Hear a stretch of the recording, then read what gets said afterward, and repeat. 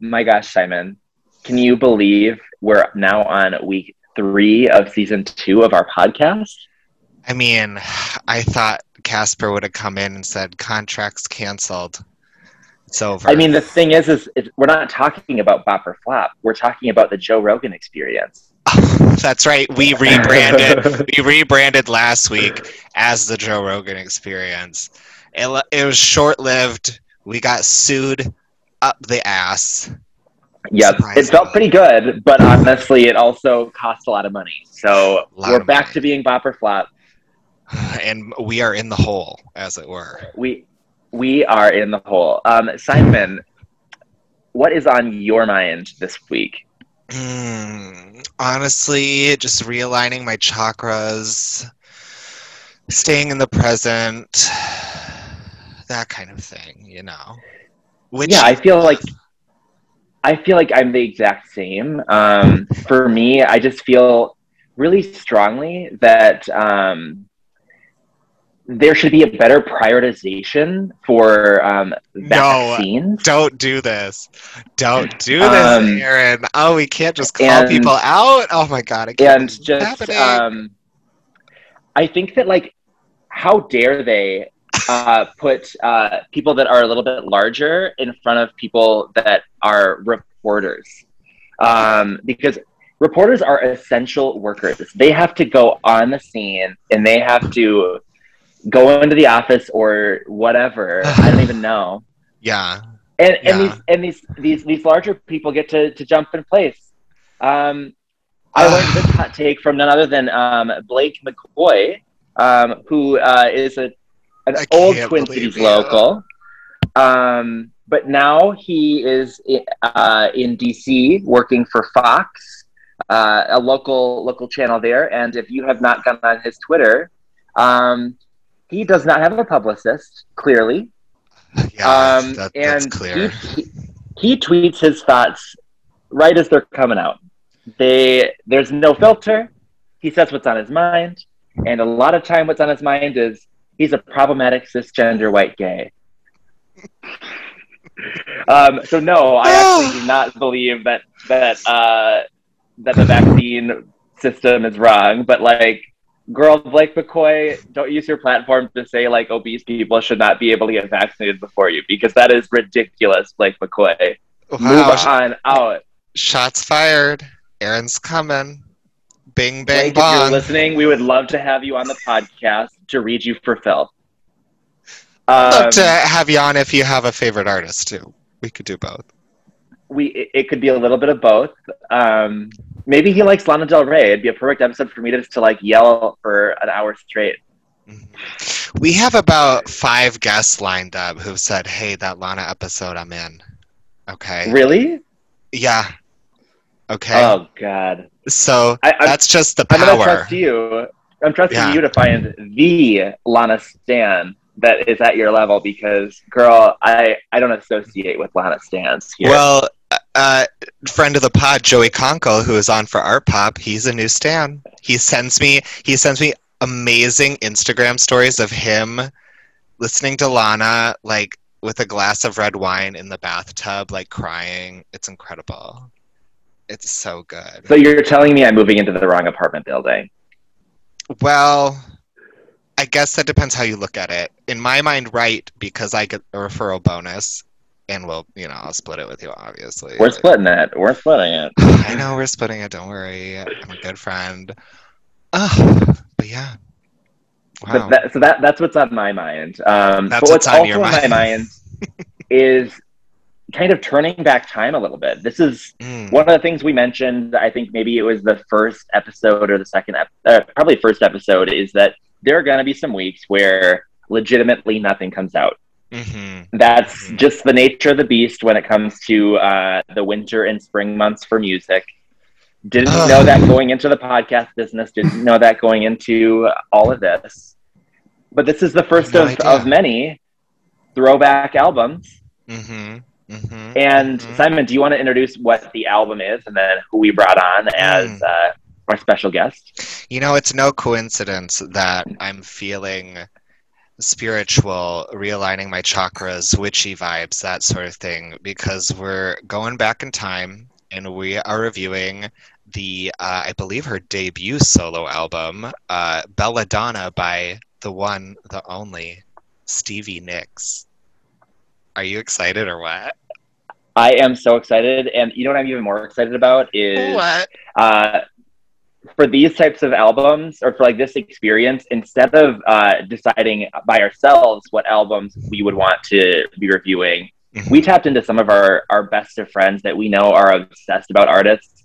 And none other than Mike Zitlow is here because he is Stevie obsessed. Stevie obsessed. Hi, Mike. Mike. Hi. Ooh. Mike, you have been a leader of the Bopper Flap Nation for, I want to say, since the beginning. You were actually there when the partnership was founded. He was there at Ground Zero. I'm glad you brought this up because I don't know if your leaders know the role I play. Yeah. No, you supplied the stage. And I believe I was supportive from day one. He was. He's, Aaron had pitched this podcast idea. I jumped in, as I do sometimes, and Mike sat back. He said, I think there's something here. There's something here. I think there's something here. There's something here. I don't know if I can be a part of such a controversial episode starting with McCoy. Oh, Mike, are you kidding me? If you're talking about controversial episodes, this is probably not the worst of the bunch. Yeah, that's right. We're going to be canceled. Canceled in this day and age. Well, you know what? I have nothing to be canceled for. You cancel me all you want, Mama. Yeah, well, what are you going to cancel me from? Hey, maybe he hears this, he posts about it. Who knows? It's on next week. You know what? We'll take the. He calls us all fat. How these fatsos are going to get the vaccine before me? With pictures of us. With pictures of each of us. I can't Look at these overweight monsters. Not fat. Oh, no. Oh, God. Oh, man. So Mike, we have known you for years and years. I've known you plenty. And one thing that I've known about you since the beginning is you have an eclectic taste for the 80s and 90s genre of music. It is like your bread and butter. So I'd love to hear a little bit from you. What is your music background? What are listeners what are leaders getting when they hear Mike Zitlow's opinion? Yeah, good. I think that's accurate. I think I'm definitely a lover of the oldies, if you will. And I think I feel like my music taste started, and this is the gayest thing I've ever said, but with Broadway. Oh, sure. My early memories of music started with. What was Broadway? What was Broadway for you? Les Mis, Phantom of the Opera, my mom playing that stuff. So I feel like I was doomed to have bad music taste. Hey, that's a great music taste. It's a great music taste. But yeah, I think I don't know. I've always been drawn to the legends such as Stevie, such as Whitney, such as Cher, such as Diana Ross, and those are kind of my gals. And I'll dip in and out of Lady Gaga, Gaga, and Ariana. I'll dip my toes in here and there, but I feel like my heart is with the legends and the icons and the classics. I love that. Speaking of legends, have you seen that interview with Aretha Franklin where the reporter's asking her about current pop stars, and they're like, "What do you think about Taylor Swift?" She's like, "Young singer." Right. Yeah, she's like, "This is what I know about them." Yes, beautiful gowns. Beautiful gowns. Have you seen the Wendy Williams interview with Aretha Franklin? No. To be added to our leaders. I might have to post a clip, maybe.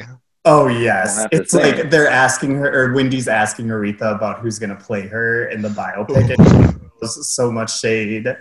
And God, who's the one? I think they ask her about Queen Latifah, and she is like aghast, like disgusted with Wendy for even like bringing up Queen Latifah. It's really good.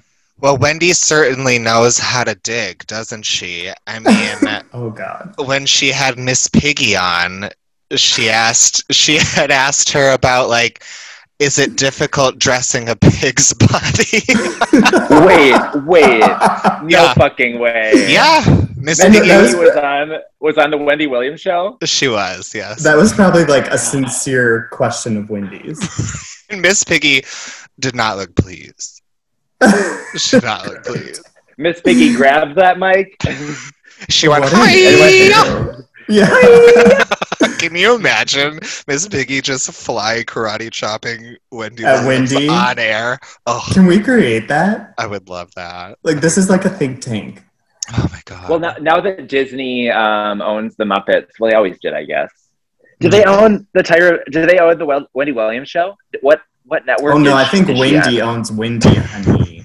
I don't think she. Oh yes, I think she is syndicated. You don't think there's a price tag on there that Disney could throw her way, and she'd be like, "How you doing?" If Disney can get the Kardashians, Disney can get Wendy Williams, or not Wendy? Yeah, Wendy Williams. Why am I keep thinking watch your mouth?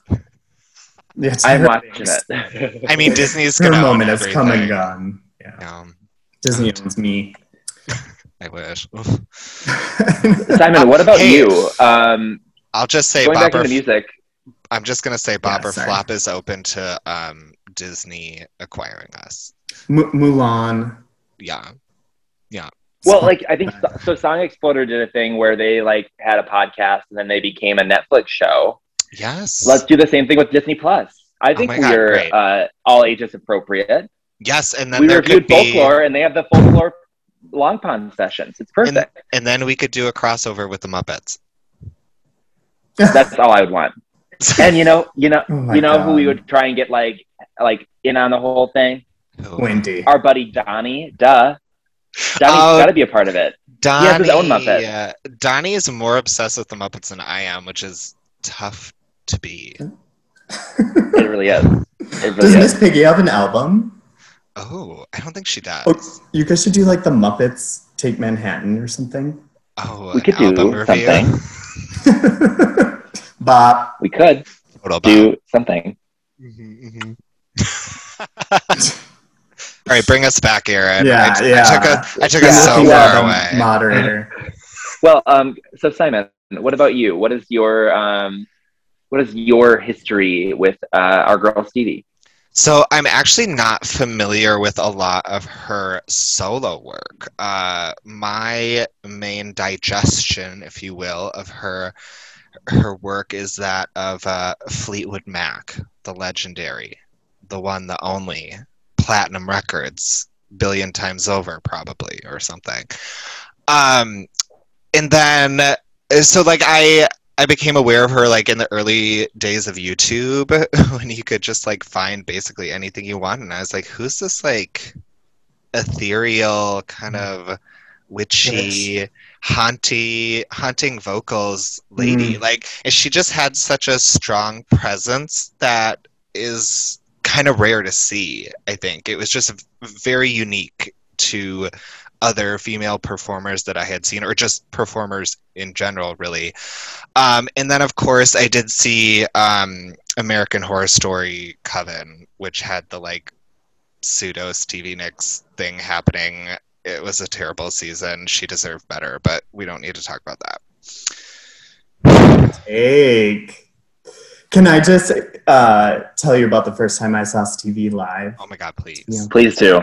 Well, and I think this is where like my obsession began, because I think similarly I knew of Stevie from Fleetwood. I knew like the ethereal witch who was like an icon, but I first saw her live in 2016 at the XL in St. Paul, and it was, packed.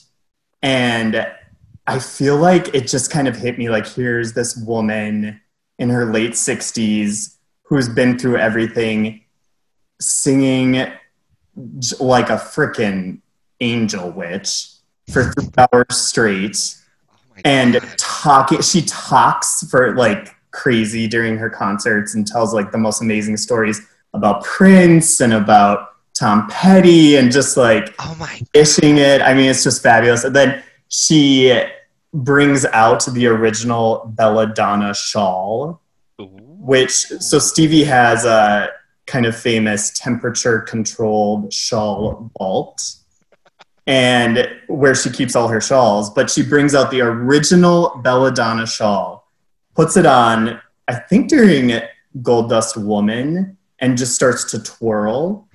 And the crowd goes unlike anything I've fucking heard, in my life. Like, lost their minds. That Stevie Nicks is twirling live in front of us. And I think that was just amazing. Like, who is this rock star who can get a crowd to go wild by twirling? And I was right there.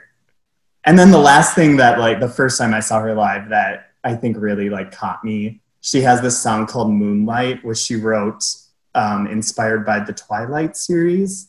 Ooh. Bella and, like... Okay. Okay. And she's, like, totally, like, all in on Twilight and Game of Thrones and just, like, so uncool.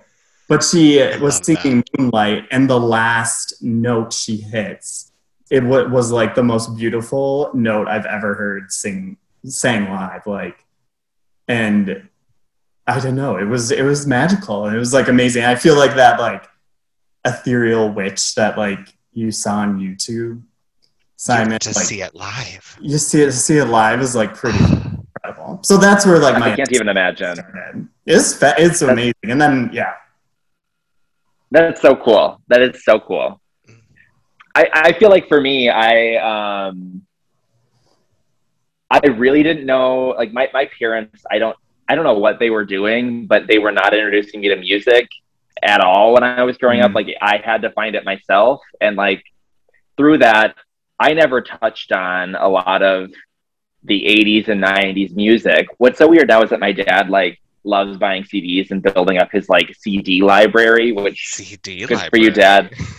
Yeah. He'll burn them all, and then he has them on his like Sonos thing because he doesn't want to pay for Apple Music. And I'm like, I don't know what you're doing, Dad. But now they listen to all this old stuff and like the Tom Pettys of the world. But what got me into, I would say, first Fleetwood, and then within that, kind of the CD aspect of it was the Rumors episode of Glee. I'm not kidding you. That episode was, I mean, it was an okay episode, but the songs in the episode, I was like, you're telling me all of these songs are from a single album? Yes. Even from a single band, but then you're like, oh my God, from a single album.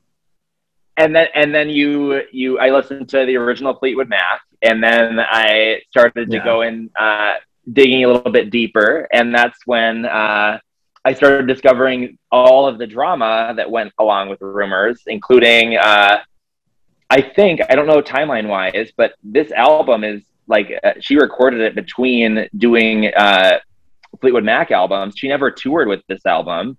It was just kind of like Nick Jonas and administration doing a side gig while part of the Jonas Brothers. What I will say is, though, outside of like the couple songs that she has become popular for, I have not really, I've never delved in until today. And or not today, this week. And it's been really interesting to be able to kind of dive into her story, to understand kind of why she was doing this and what the point of it was. Like, I think that the whole point, you correct me if I'm wrong, Mike, but I read this online that like, the reason why she's in a white shawl in her cover is to juxtapose or be the opposite of the Rumors album Black Shawl she was wearing for that cover. Yes, that's exactly right. It's like, well, so much of Belladonna is like the unleashing of Stevie away from Fleetwood Mac. And it starts like with that album cover and with that dress. Oh my God, can you go into that more? Because I don't know about like that whole background. I don't know. Yeah. Well, it's pretty fascinating. Like you said, like Belladonna was her first single or her first solo album. And I think back in the day, from what I've read, in 1981, there was like a serious question of like, is this even going to work?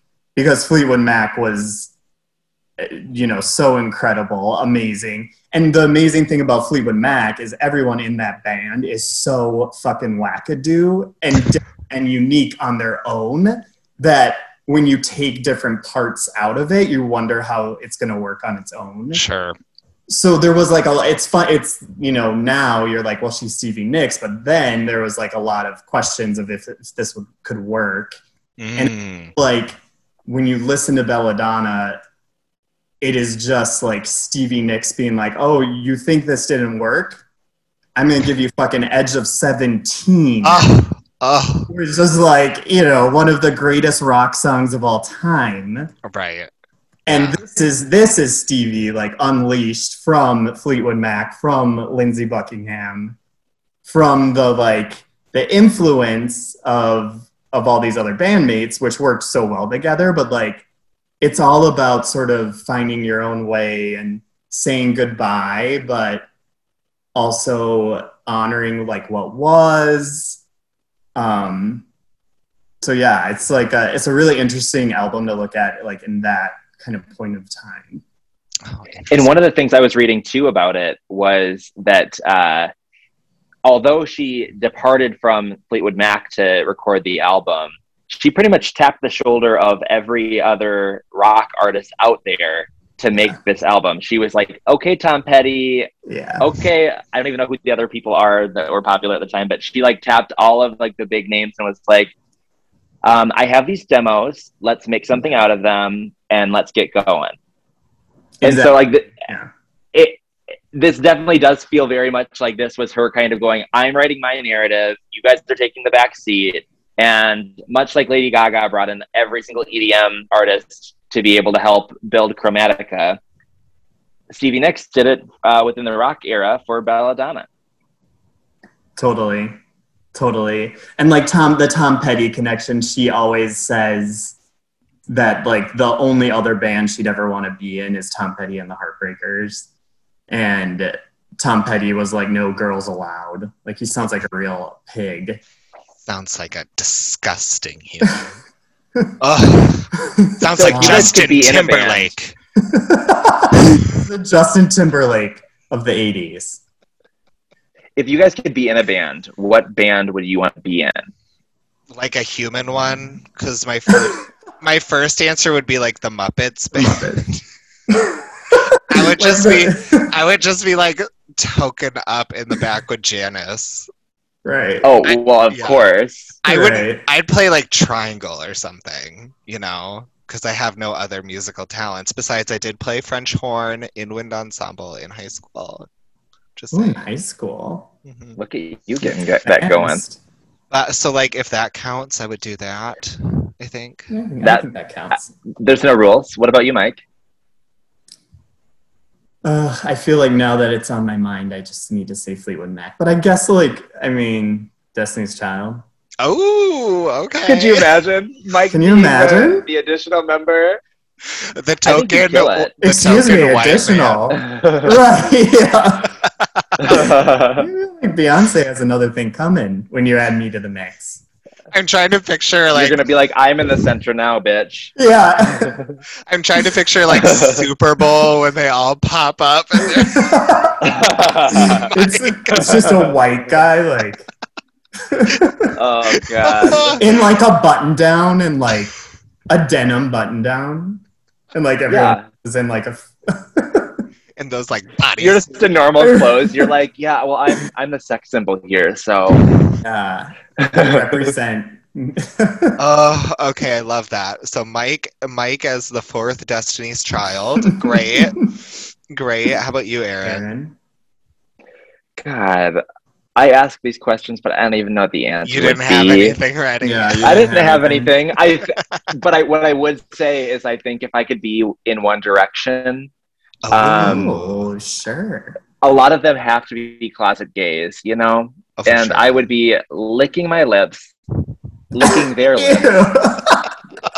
Smacking my chops. And you know what? There's enough vocalists that like I can sing when I need to sing, but I don't need to be singing when it's a note I can't hit. Absolutely. I would love Right. it. And they have Yeah. they have so much fun on stage. I You think would- the answer is One Direction. I feel like of all of these, that's the one that's the most realistic. Realistic. And I have tons of wigs. God damn it. I know. I can see with Janice too, but if I it's a know. contest. I know. But see, Aaron, there was a lot of drama. Like, obviously, there are a lot of good times of One Direction, but I mean, there was the inevitable downfall. And do you think you could have emotionally processed and handled, having to go out solo all on your own? Well, I think if I was in a band, I would have been the glue that kept everyone together. So that's how I answer that question. We wouldn't have been breaking up. But I would have had my own solo gig, much like Stevie Nicks. And it would end up propelling me to stardom past any of the artists we've named this episode so far. Any of them. Which, not to bring it back to Stevie Nicks, but I feel like that's one of the amazing things about her.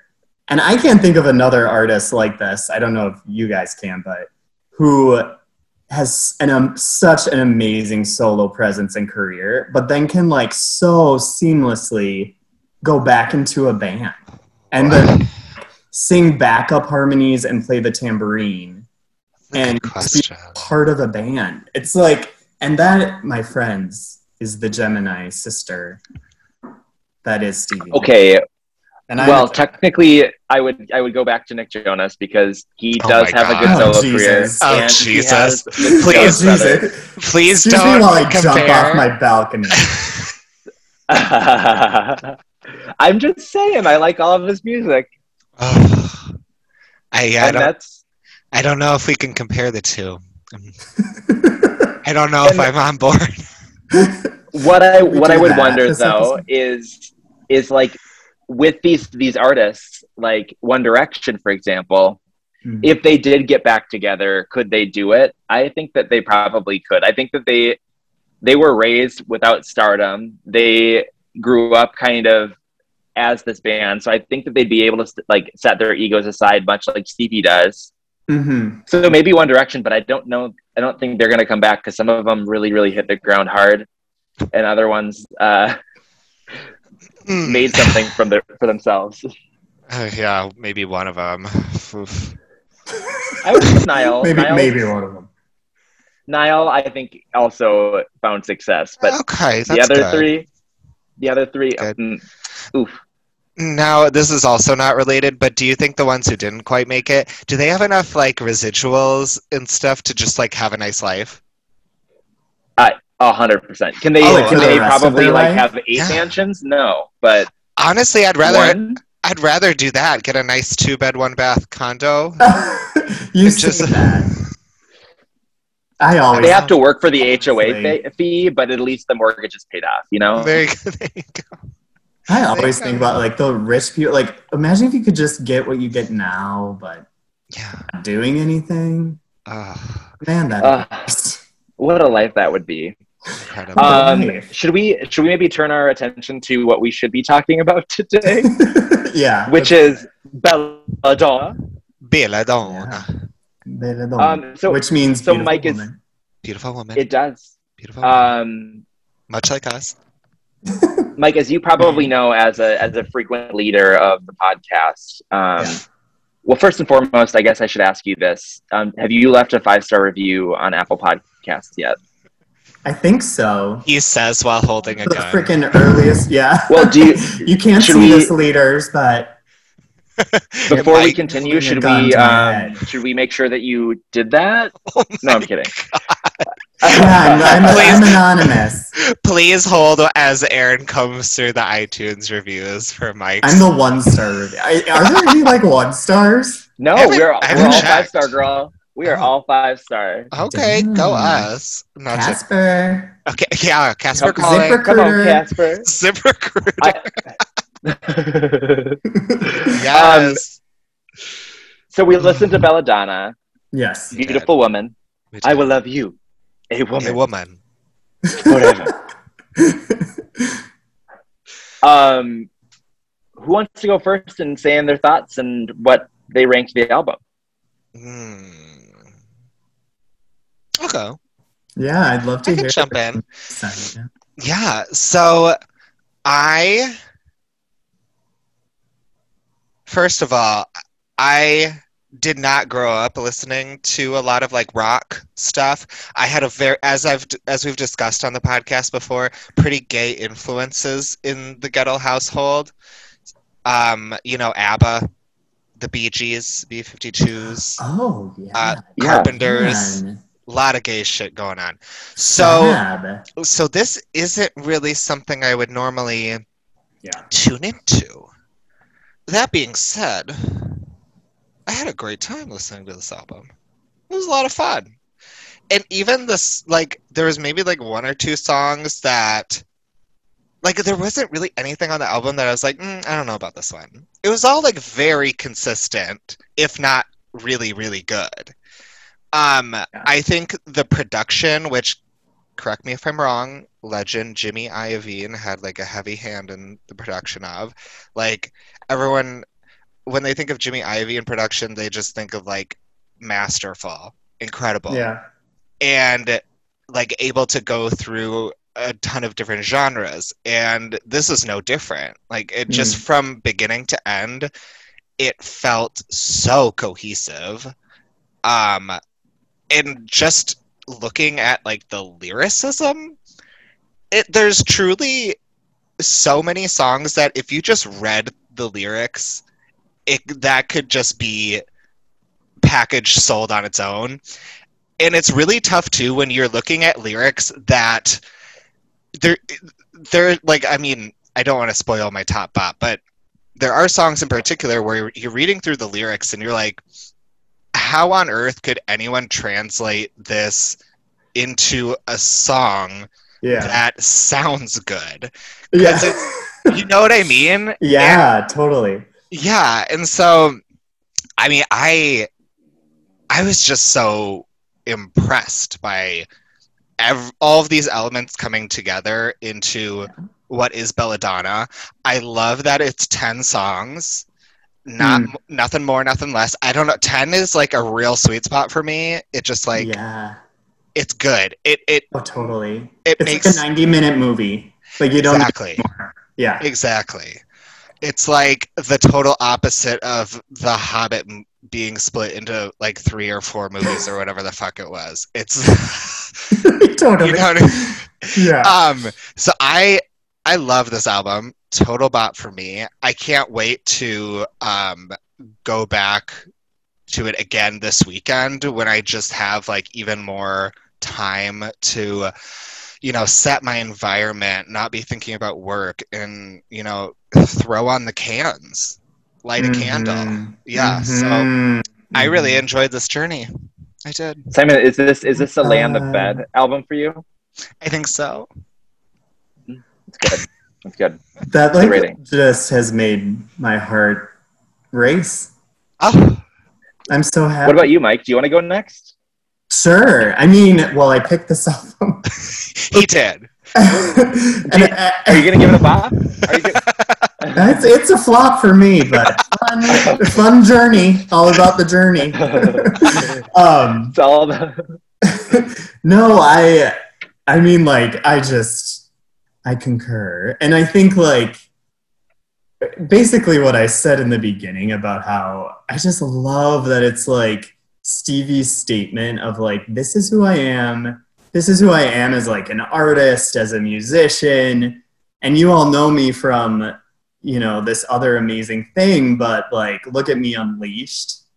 And I, like, totally agree. I think the lyrics are just so gorgeous. And it makes you... I feel like when you have this kind of gorgeous solo album, it makes you appreciate Stevie's brilliance and her influence in Fleetwood Mac. And, like, even if you go through Fleetwood Mac's, like, song catalog, you can totally pick out the songs that Stevie wrote without knowing, because they are written in the same way. I mean, just, like, gorgeous poetry, and have the same themes, and are, like, so surprising, but still very Stevie. And I just love it as, like, I feel like that it's interesting that the album sort of tells the story of the creation of the album, like tells the story of this woman who is breaking free and is, you know, her own person, and, you know, isn't defined by what she's been or, you know, what people want to make her as. So it's a flop for me despite all that. He has a really high bar, folks. It takes a lot for him to give a bop. Yeah. No, it's total bop for me. I love total bop. And it's like, just lyrics like this make me really want to know more about what her process is and what that looks like. I'm so curious. And she is famous for being like fucking prolific, like a song a day. And you like, you know, this album's 10 songs, but like the deluxe version is like how many, like 35 or whatever. And like a lot of those are like unreleased demos. And when I saw her touring, she was on her 24 Karat tour, and a ton of those songs were just like unreleased songs that were like amazing and really great. And like that's the thing about Stevie too, is you can kind of like keep discovering new bops, as it were. Do you ever think we'll get to a place with that with like Gaga, where she's like in her 60s and you go see her tour and you're like, I don't know what this song is. I've never heard this before. Like, can you imagine? And you're like, but it's good. It's so good. I feel like we'll get that. You know, Taylor Swift has a ton of shit. She has a ton of stuff that's going to be coming out. Like tomorrow. The Taylor's version has like 24 songs on a normally 13-song album. It's like, how are you getting there, girl? We'll see. We will see. I will say for me, this was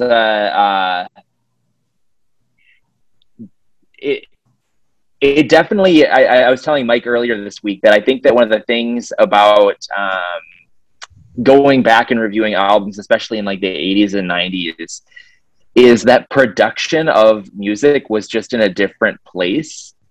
And so what that ends up, I think, translating into is that the overall production's a little bit simpler. Like it doesn't have as much of like, okay, we're going to have 8 different versions of this vocals, or we're going to have like, and they're going to be layered on top of each other. And there's going to be this random wackadoo, like subtle note that's in the background that you'd never notice.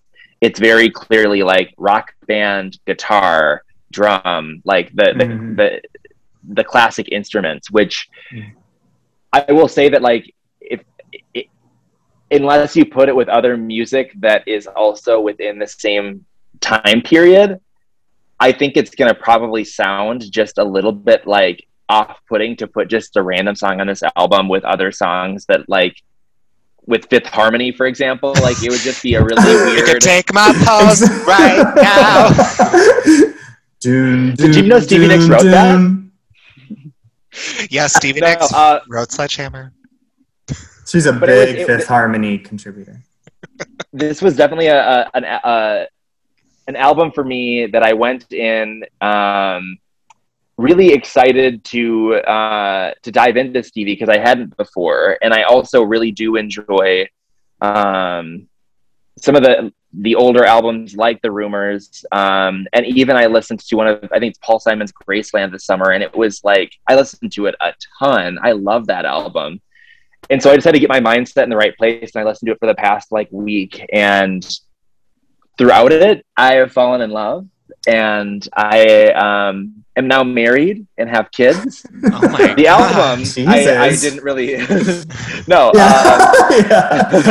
album's a flop. We've gone through some like changes. Y'all be invited to the baby shower. Bring gifts.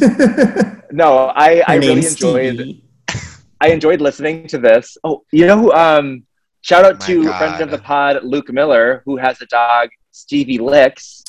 She's so cute. That's She's good. So cute. Dog. We're gonna have to post a picture. We'll have to post a picture. This was really a really fun album. I think, as Simon alluded to, sonically it hits a very strong drum beat throughout. Even though she was working with so many different people throughout the album, it still very much is Stevie led. All of the songs are written by Stevie outside of one. Yeah. She had like a really big influence on this album, and you can tell that like this is a really great body of work. So obviously I'm going to give this album a bop. I will definitely be trying to continue my journey into kind of the songs of yesteryear. And with that, this including Stevie is going to be a crucial component of that. Love. Wild Heart next. Wild Heart is a very good Stevie. Wild Heart. So is the Certified Bop. Certified Bop. So this isn't. So that's what it is when there's 3 bops. That's right, baby. We haven't really named it anything, but we can call it a Certified Bop. in my head, you know what? That's a new term. Certified Bop is 3 bops. What if like they start selling the album with like a sticker? Bop or Flop podcast Certified Bop. Certified Bop. Absolutely. I will talk to my connections and see what we can do. Yeah. We'll get Alex to do some graphic design for this deal. Simon, should we go into like random retailers with our stickers and put them on Put it on. that we put them on? Where's your Belladonna album? Yeah, do you have Troye Sivan's EP here? Do you have Plastic Hearts? Do you have Kylie Minogue? You have Kylie. Kylie, disco. Should we go into our top bops next? Yeah. Did anyone not have Edge of 17 as their top bop? Mike did. Mike did something different. Wait, okay, so I am a leader, but yeah. But when we say bop, I mean it's basically your favorite song, right? Yeah, I mean it's your favorite song. Absolutely. Okay. And I can't wait to talk. I would love to talk about Edge of 17, but that's not my bop. Oh, it's not his top bop. Oh. Well, then what's your top bop? Yeah, tell us. It is Leather and Lace. Should we listen, refresh really quick, and then come back and talk about it? Let's do it. Okay, we'll be right back. Don't go anywhere. Don't go.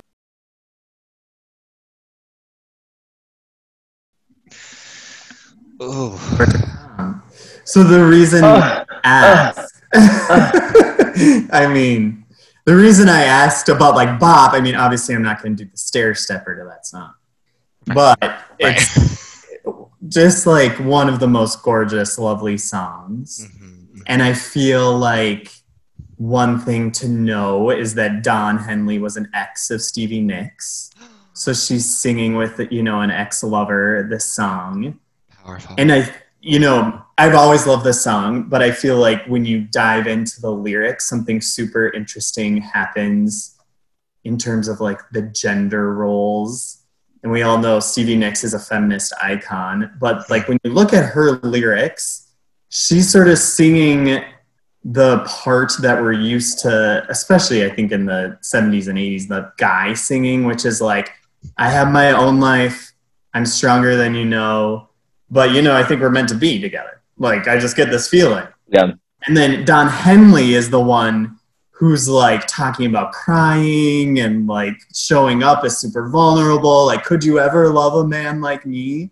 And I feel like that's like so Stevie in so many of her songs and her songs about love. It's never kind of approached from the way you hear stereotypically a woman's point of view in music.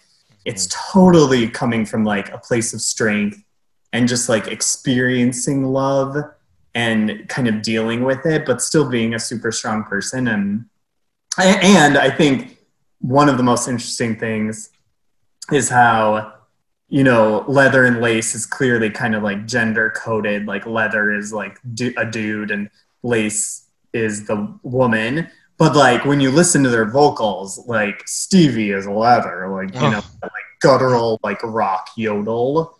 And Don Henley is so lace, like just like this smooth, beautiful, like golden voice. So there's just a lot going on in there.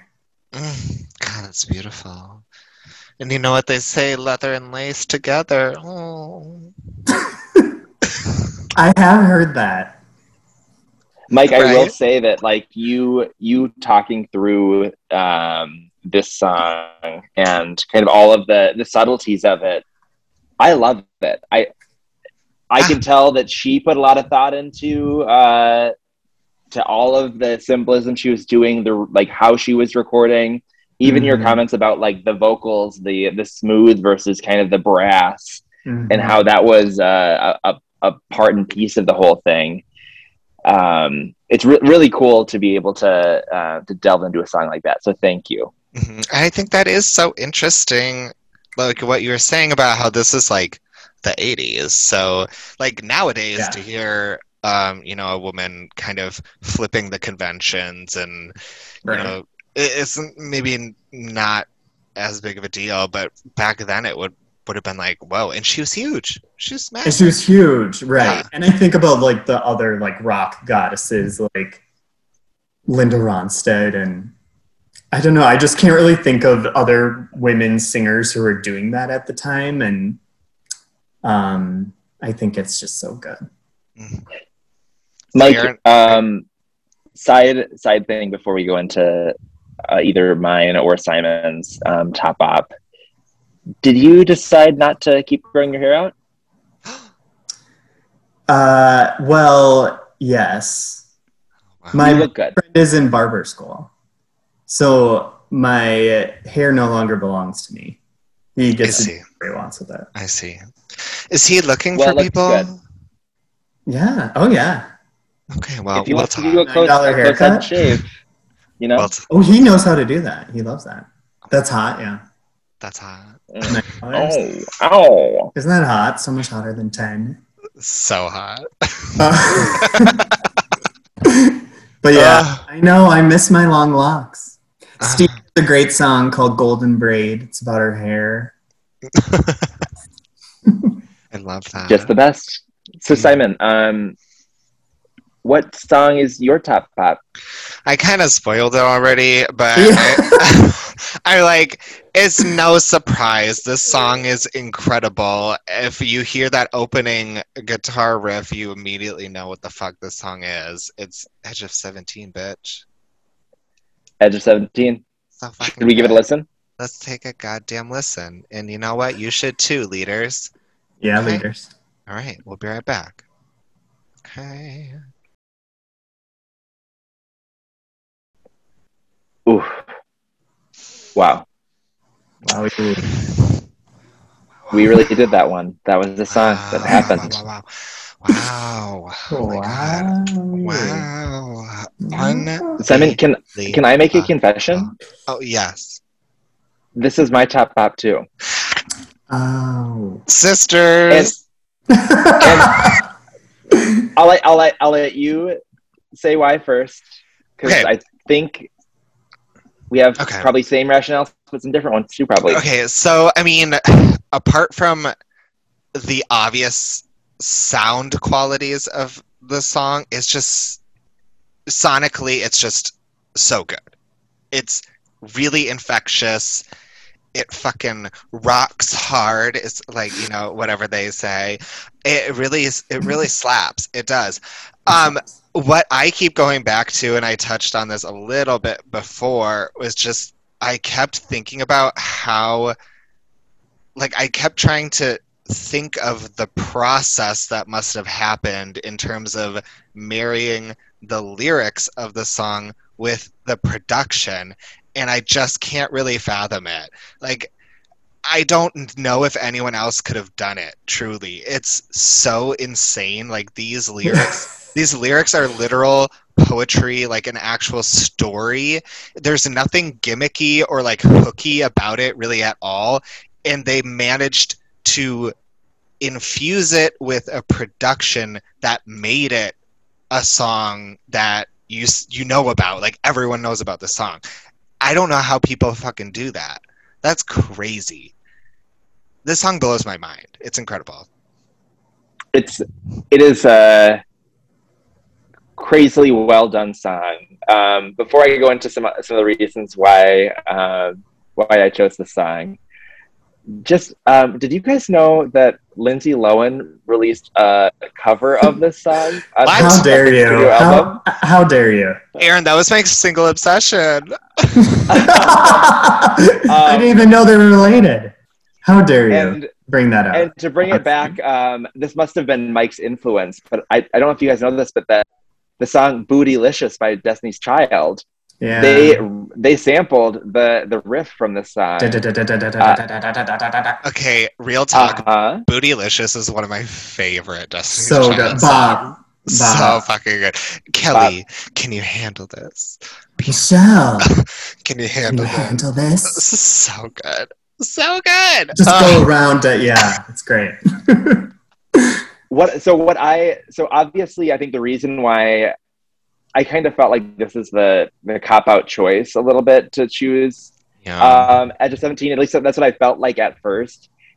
But then I was like, this album from beginning to end is such just a nice gift. Wrap it in a bow, tie it up. It is great sonically from beginning to end. And there wasn't necessarily a song that like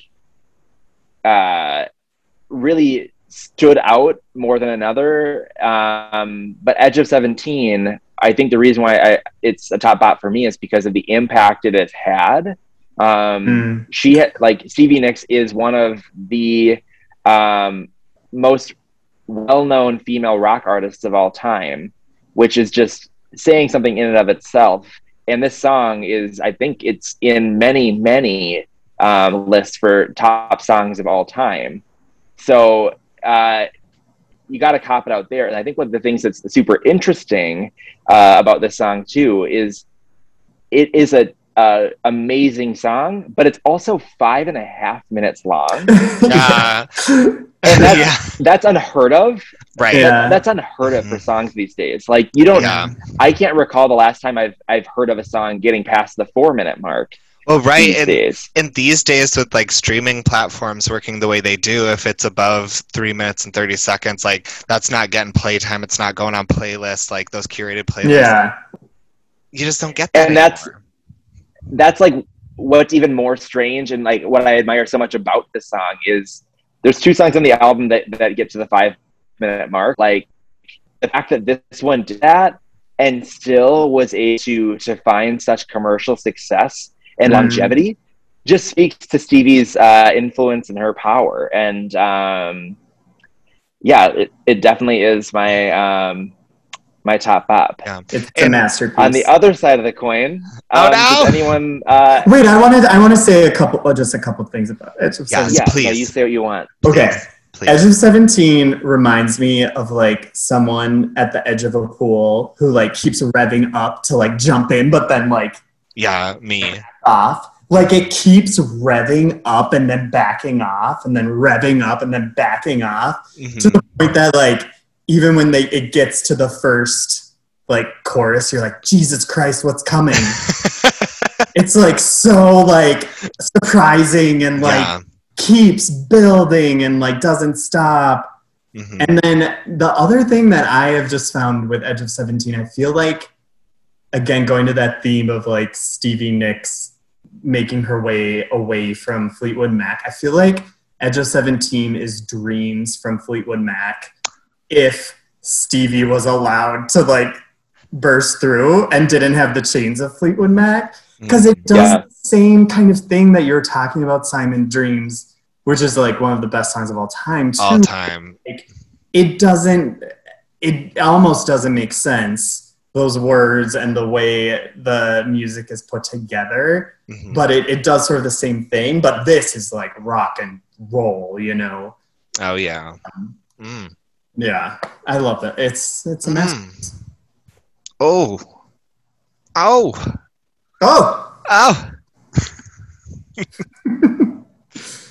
Well, it's time for the harder part of an album that's critically acclaimed, picking out a biggest flap. Not always the hardest part of the episode, but on this one, tough. It's tough. Were y'all able to find a song that just maybe didn't land the way you wanted it to? So for me, on an album like this, there are no real standouts of like, oh, this is a skip every time. So for me, when we're reviewing albums like this, when you run into that, I just have to go with like, okay, I've listened to this album like 8 times. Just listen to your gut. What's the one song that just didn't quite hit you the same way? And for me, it was The Highwayman. And again, not a bad song at all. Like a great song, but I think there is something maybe it's the like the lyrics are amazing. The lyrics are incredible. I think it's more of a production thing for me where the ratio, the balance of how incredible those elements are was a little off, more in favor of the lyrics than anything, if that makes sense. I hear you. That makes total sense. He was playing drums for that one. Oh, yeah. Backup vocals. Oh, wow. Just to know. But yeah, no, I hear you. Yeah. Aaron, how about you? What was your biggest flop, if you will? Well, I don't have one. Okay. Oh my God. I'm kidding. We have established that you can't do this. Yeah, you're right. Very similar to Simon, though. This was the biggest dread of trying to figure out what I was going to choose. And I really just have to go with the song that, like, I don't know why. I can't really explain it, but it doesn't land the same way for me as Stop Dragging My Heart Around. Oh, okay. Interesting. It just, I don't know. I don't know why. I can't tell you why. Well, it's the one not written by Stevie. There you go. Is it? Yeah, so Tom Petty wrote Stop Dragging My Heart Around, and it was actually a late add to the album. They were like searching for a single, and Tom Petty was like, well, I got this song. It was like a throwaway for Tom Petty and the Heartbreakers. Interesting. Which is a pretty popular song now. You know, people are kind of surprised by that. But it's the one not written by Stevie. Fascinating. So that's interesting. Yeah, I don't know. The thing is I still catch myself doing the Stop Dragging My Heart Around, or however it goes. Like it's not a bad song. I just had to pick one, and it's the one that, like, I feel like took me out the most. Mike, you are an expert on this album. You probably have a song that you're like makes you vomit listening to. Yeah, and it's probably Edge of 17. Well, there are a few. There are a few. Yeah, my flop is a tie between Edge of 17. No, just kidding. I similar. It's very hard, and I sort of looked at it as like, if I had to take a song out, how would this album still play the best? Like, how would it play? Yeah, that's a great way to do it. It's great. And I did How Still My Love, which is a beautiful little song. Oh, I love that song. It's a beautiful little song. I think it can get a little boring, but it's really pretty. And it was a tough one. It just doesn't. I love Stop Dragging My Heart Around, but I kind of love that you picked that because it's like the least Stevie. Yeah. I think it's because it ends up getting led by like Tom in some of it. Like he takes over a lot of it, where I feel like Don takes the back seat. Oh yeah. It just didn't feel like it similarly to your methodology. It could probably be removed, and it would make it sound even more cohesively just Stevie. Yeah. Well, now I don't like my answer as much, but I can't change it. I think it's good. I can picture like Mike trying to come to a decision of what his biggest flop was, and he just has like all of these different like charts on his walls that cover like every inch of the walls. And there's little strings that tie each of them together, like Usual Suspects, like a detective trying to there's like a dove and a exactly. Beyonce's on the map. Lindsay Lohan's on the map. It's like Destiny's Child. Yeah, Lindsay Lohan, and Lindsay Lohan's face is like crossed out in like Sharpie. So one last thing about the album cover: Stevie Nicks holding that cockatoo. Yes, Max Wellington. I mean, wow, that's the name of the cockatoo. Okay. All right. In that album cover. All right, Max. All right, Max. And do you watch Real Housewives of Potomac? Absolutely, yes. T'Challa wishes. Yeah, T'Challa who? The only cockatoo I know is Max Wellington. Right, exactly. Isn't there like a brand? Isn't there? Max Wellington reminds me of Mac Weldon, which is like a brand. Which is a podcast sponsor. Yeah, Mac Weldon. I don't even really know. Well, it's also Maxwell House, the coffee brand. Oh, right. There you go. The Holy Trinity. Broadcast. The Holy Trinity of Maxes. Yeah. The cockatoo, the underwear, and the coffee. The coffee, yeah. Mm-hmm, mm-hmm. All right, well, we have one final section to close us off, and that is what our single obsession of the week is. This is non-album related, not artist related. Sometimes if there's a song that you're just diving to by the artist, not a big deal. Hi, Junior. Is Junior there? Yeah, Junior. Hi. They're saying hi. Hi. Oh, the dulcet You might tones. be able to hear him. I'm coming over for a haircut eventually. He's coming over for a haircut. Ooh. Mm-hmm. Simon. And you can shave my head. You can do that. The close one. We've never had a pop-up guest appear on the Zoom. This is great. You love to see that. Single obsession. Mm-hmm. Mike, do you want to start on this one? Sure. I don't know if you've been watching this season of RuPaul's Drag Race, but I think the runway song, Bring Back My Girls, is the best ever. I bop in my seat to it every Friday night, and I love it. I think it's great. Yes. Okay. Is that the same? Is that the same every week? Bring back my girls. Bring back my girls. Yeah. Yeah. Mm-hmm. Mm-hmm. Yeah. They pick one I feel like for I've heard a it plenty season. of times. Yeah. Yeah, it's good. No, it's not the same every season.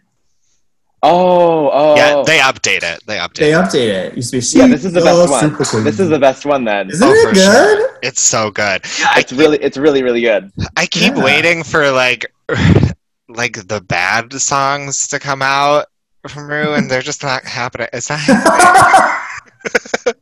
Pick a flop in that catalog. Oh, K-Hunt. I think I could. I think I really could. Maybe the one where it's called like Tranny Chaser, because that doesn't hold up. You can't. That's like a Blake McCoy cover. Oh gosh. He'll cover it. He'll cover it with Lindsay Lohan. It's sad because the production is really good on that one, but it's canceled. Okay, so my single obsession of the week. So I've been listening to some more Lykke Li. I really like her a lot, but the main work I'm familiar with of hers is her album Youth Novels from 2008, which is like a pretty critically acclaimed, amazing overall album.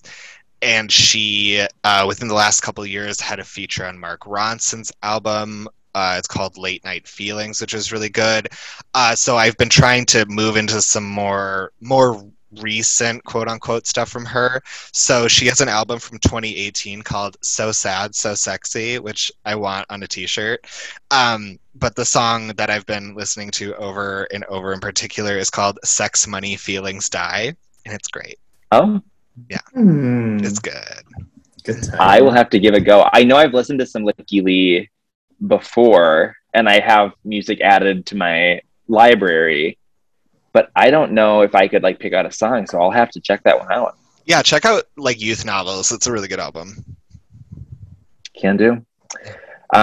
So as a dramatic juxtaposition to Stevie Nicks, I'm choosing an EDM song as my single obsession, and it's a song that like it doesn't hit as hard as I Don't Know Why by Astrid S, but it hits pretty damn close, and it's called Pressure, featuring Tovlo by Martin Garrix. Yep. When it goes, I can't even do it. I lose my shit. I lose my marbles. I lose my credit card. I lose my wallet. I lose my identity. Everything's lost. When do you listen to EDM, like at home? Do you listen to like in the morning? When you do your taxes? Well, it's not the gym. I listen.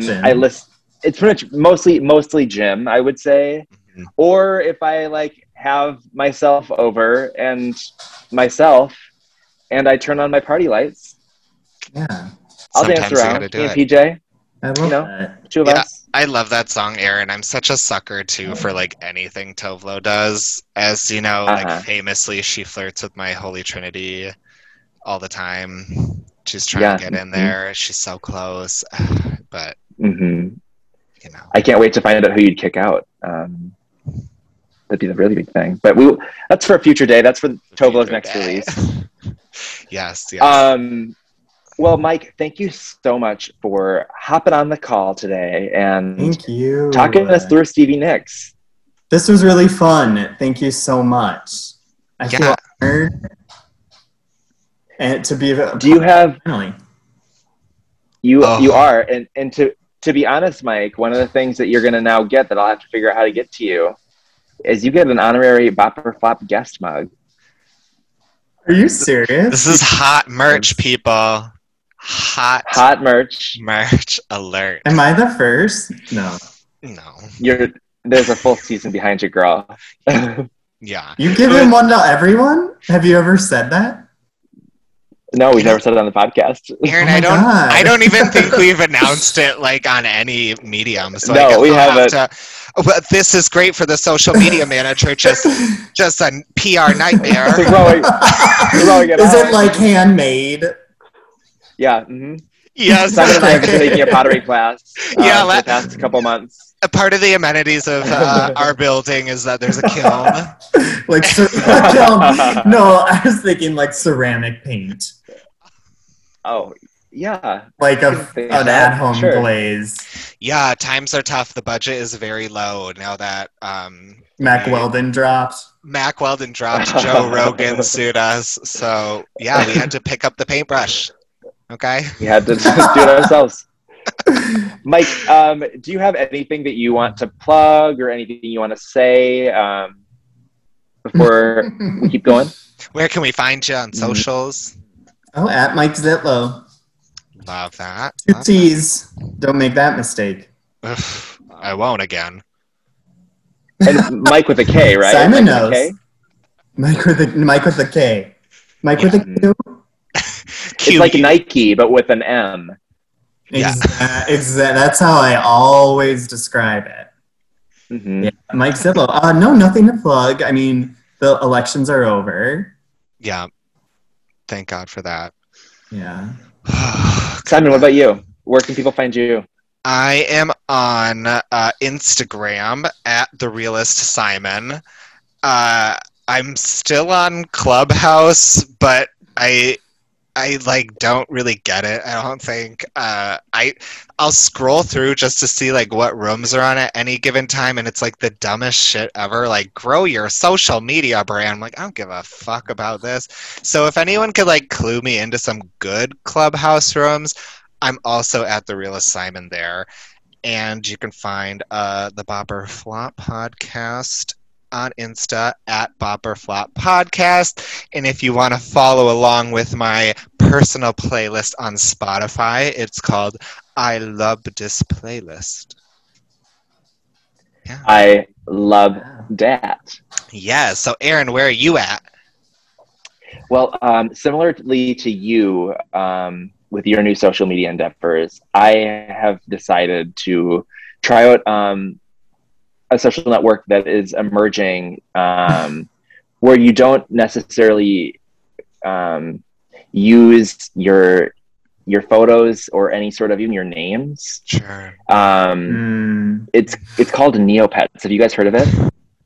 Oh my God. I've heard some people are getting into that. Yeah. I've heard rumblings. Yeah. Yeah, it's new, breaking on the scene. I made a cute little monkey avatar. Painted it purple. Purple monkey. So you can find me there, or on Twitter at the Purple Monkey on Neopets. Yeah, just the purple monkey. Purple monkey, the only one. Aaron, the only one. And that's the bad I'm at. I don't even need to go any further. Mike, this was great. Thank you so much for being on the podcast. What a joy. Thank you. Yeah, thank you for bringing us a wonderful album. I had such a good time listening to it. Yeah, oh my God. Let's listen to another Stevie album. No, in private, just us. But okay. Just us girls. Yeah. Just us girls. There's a lot out there. All right. All right. Well, bye. Bye.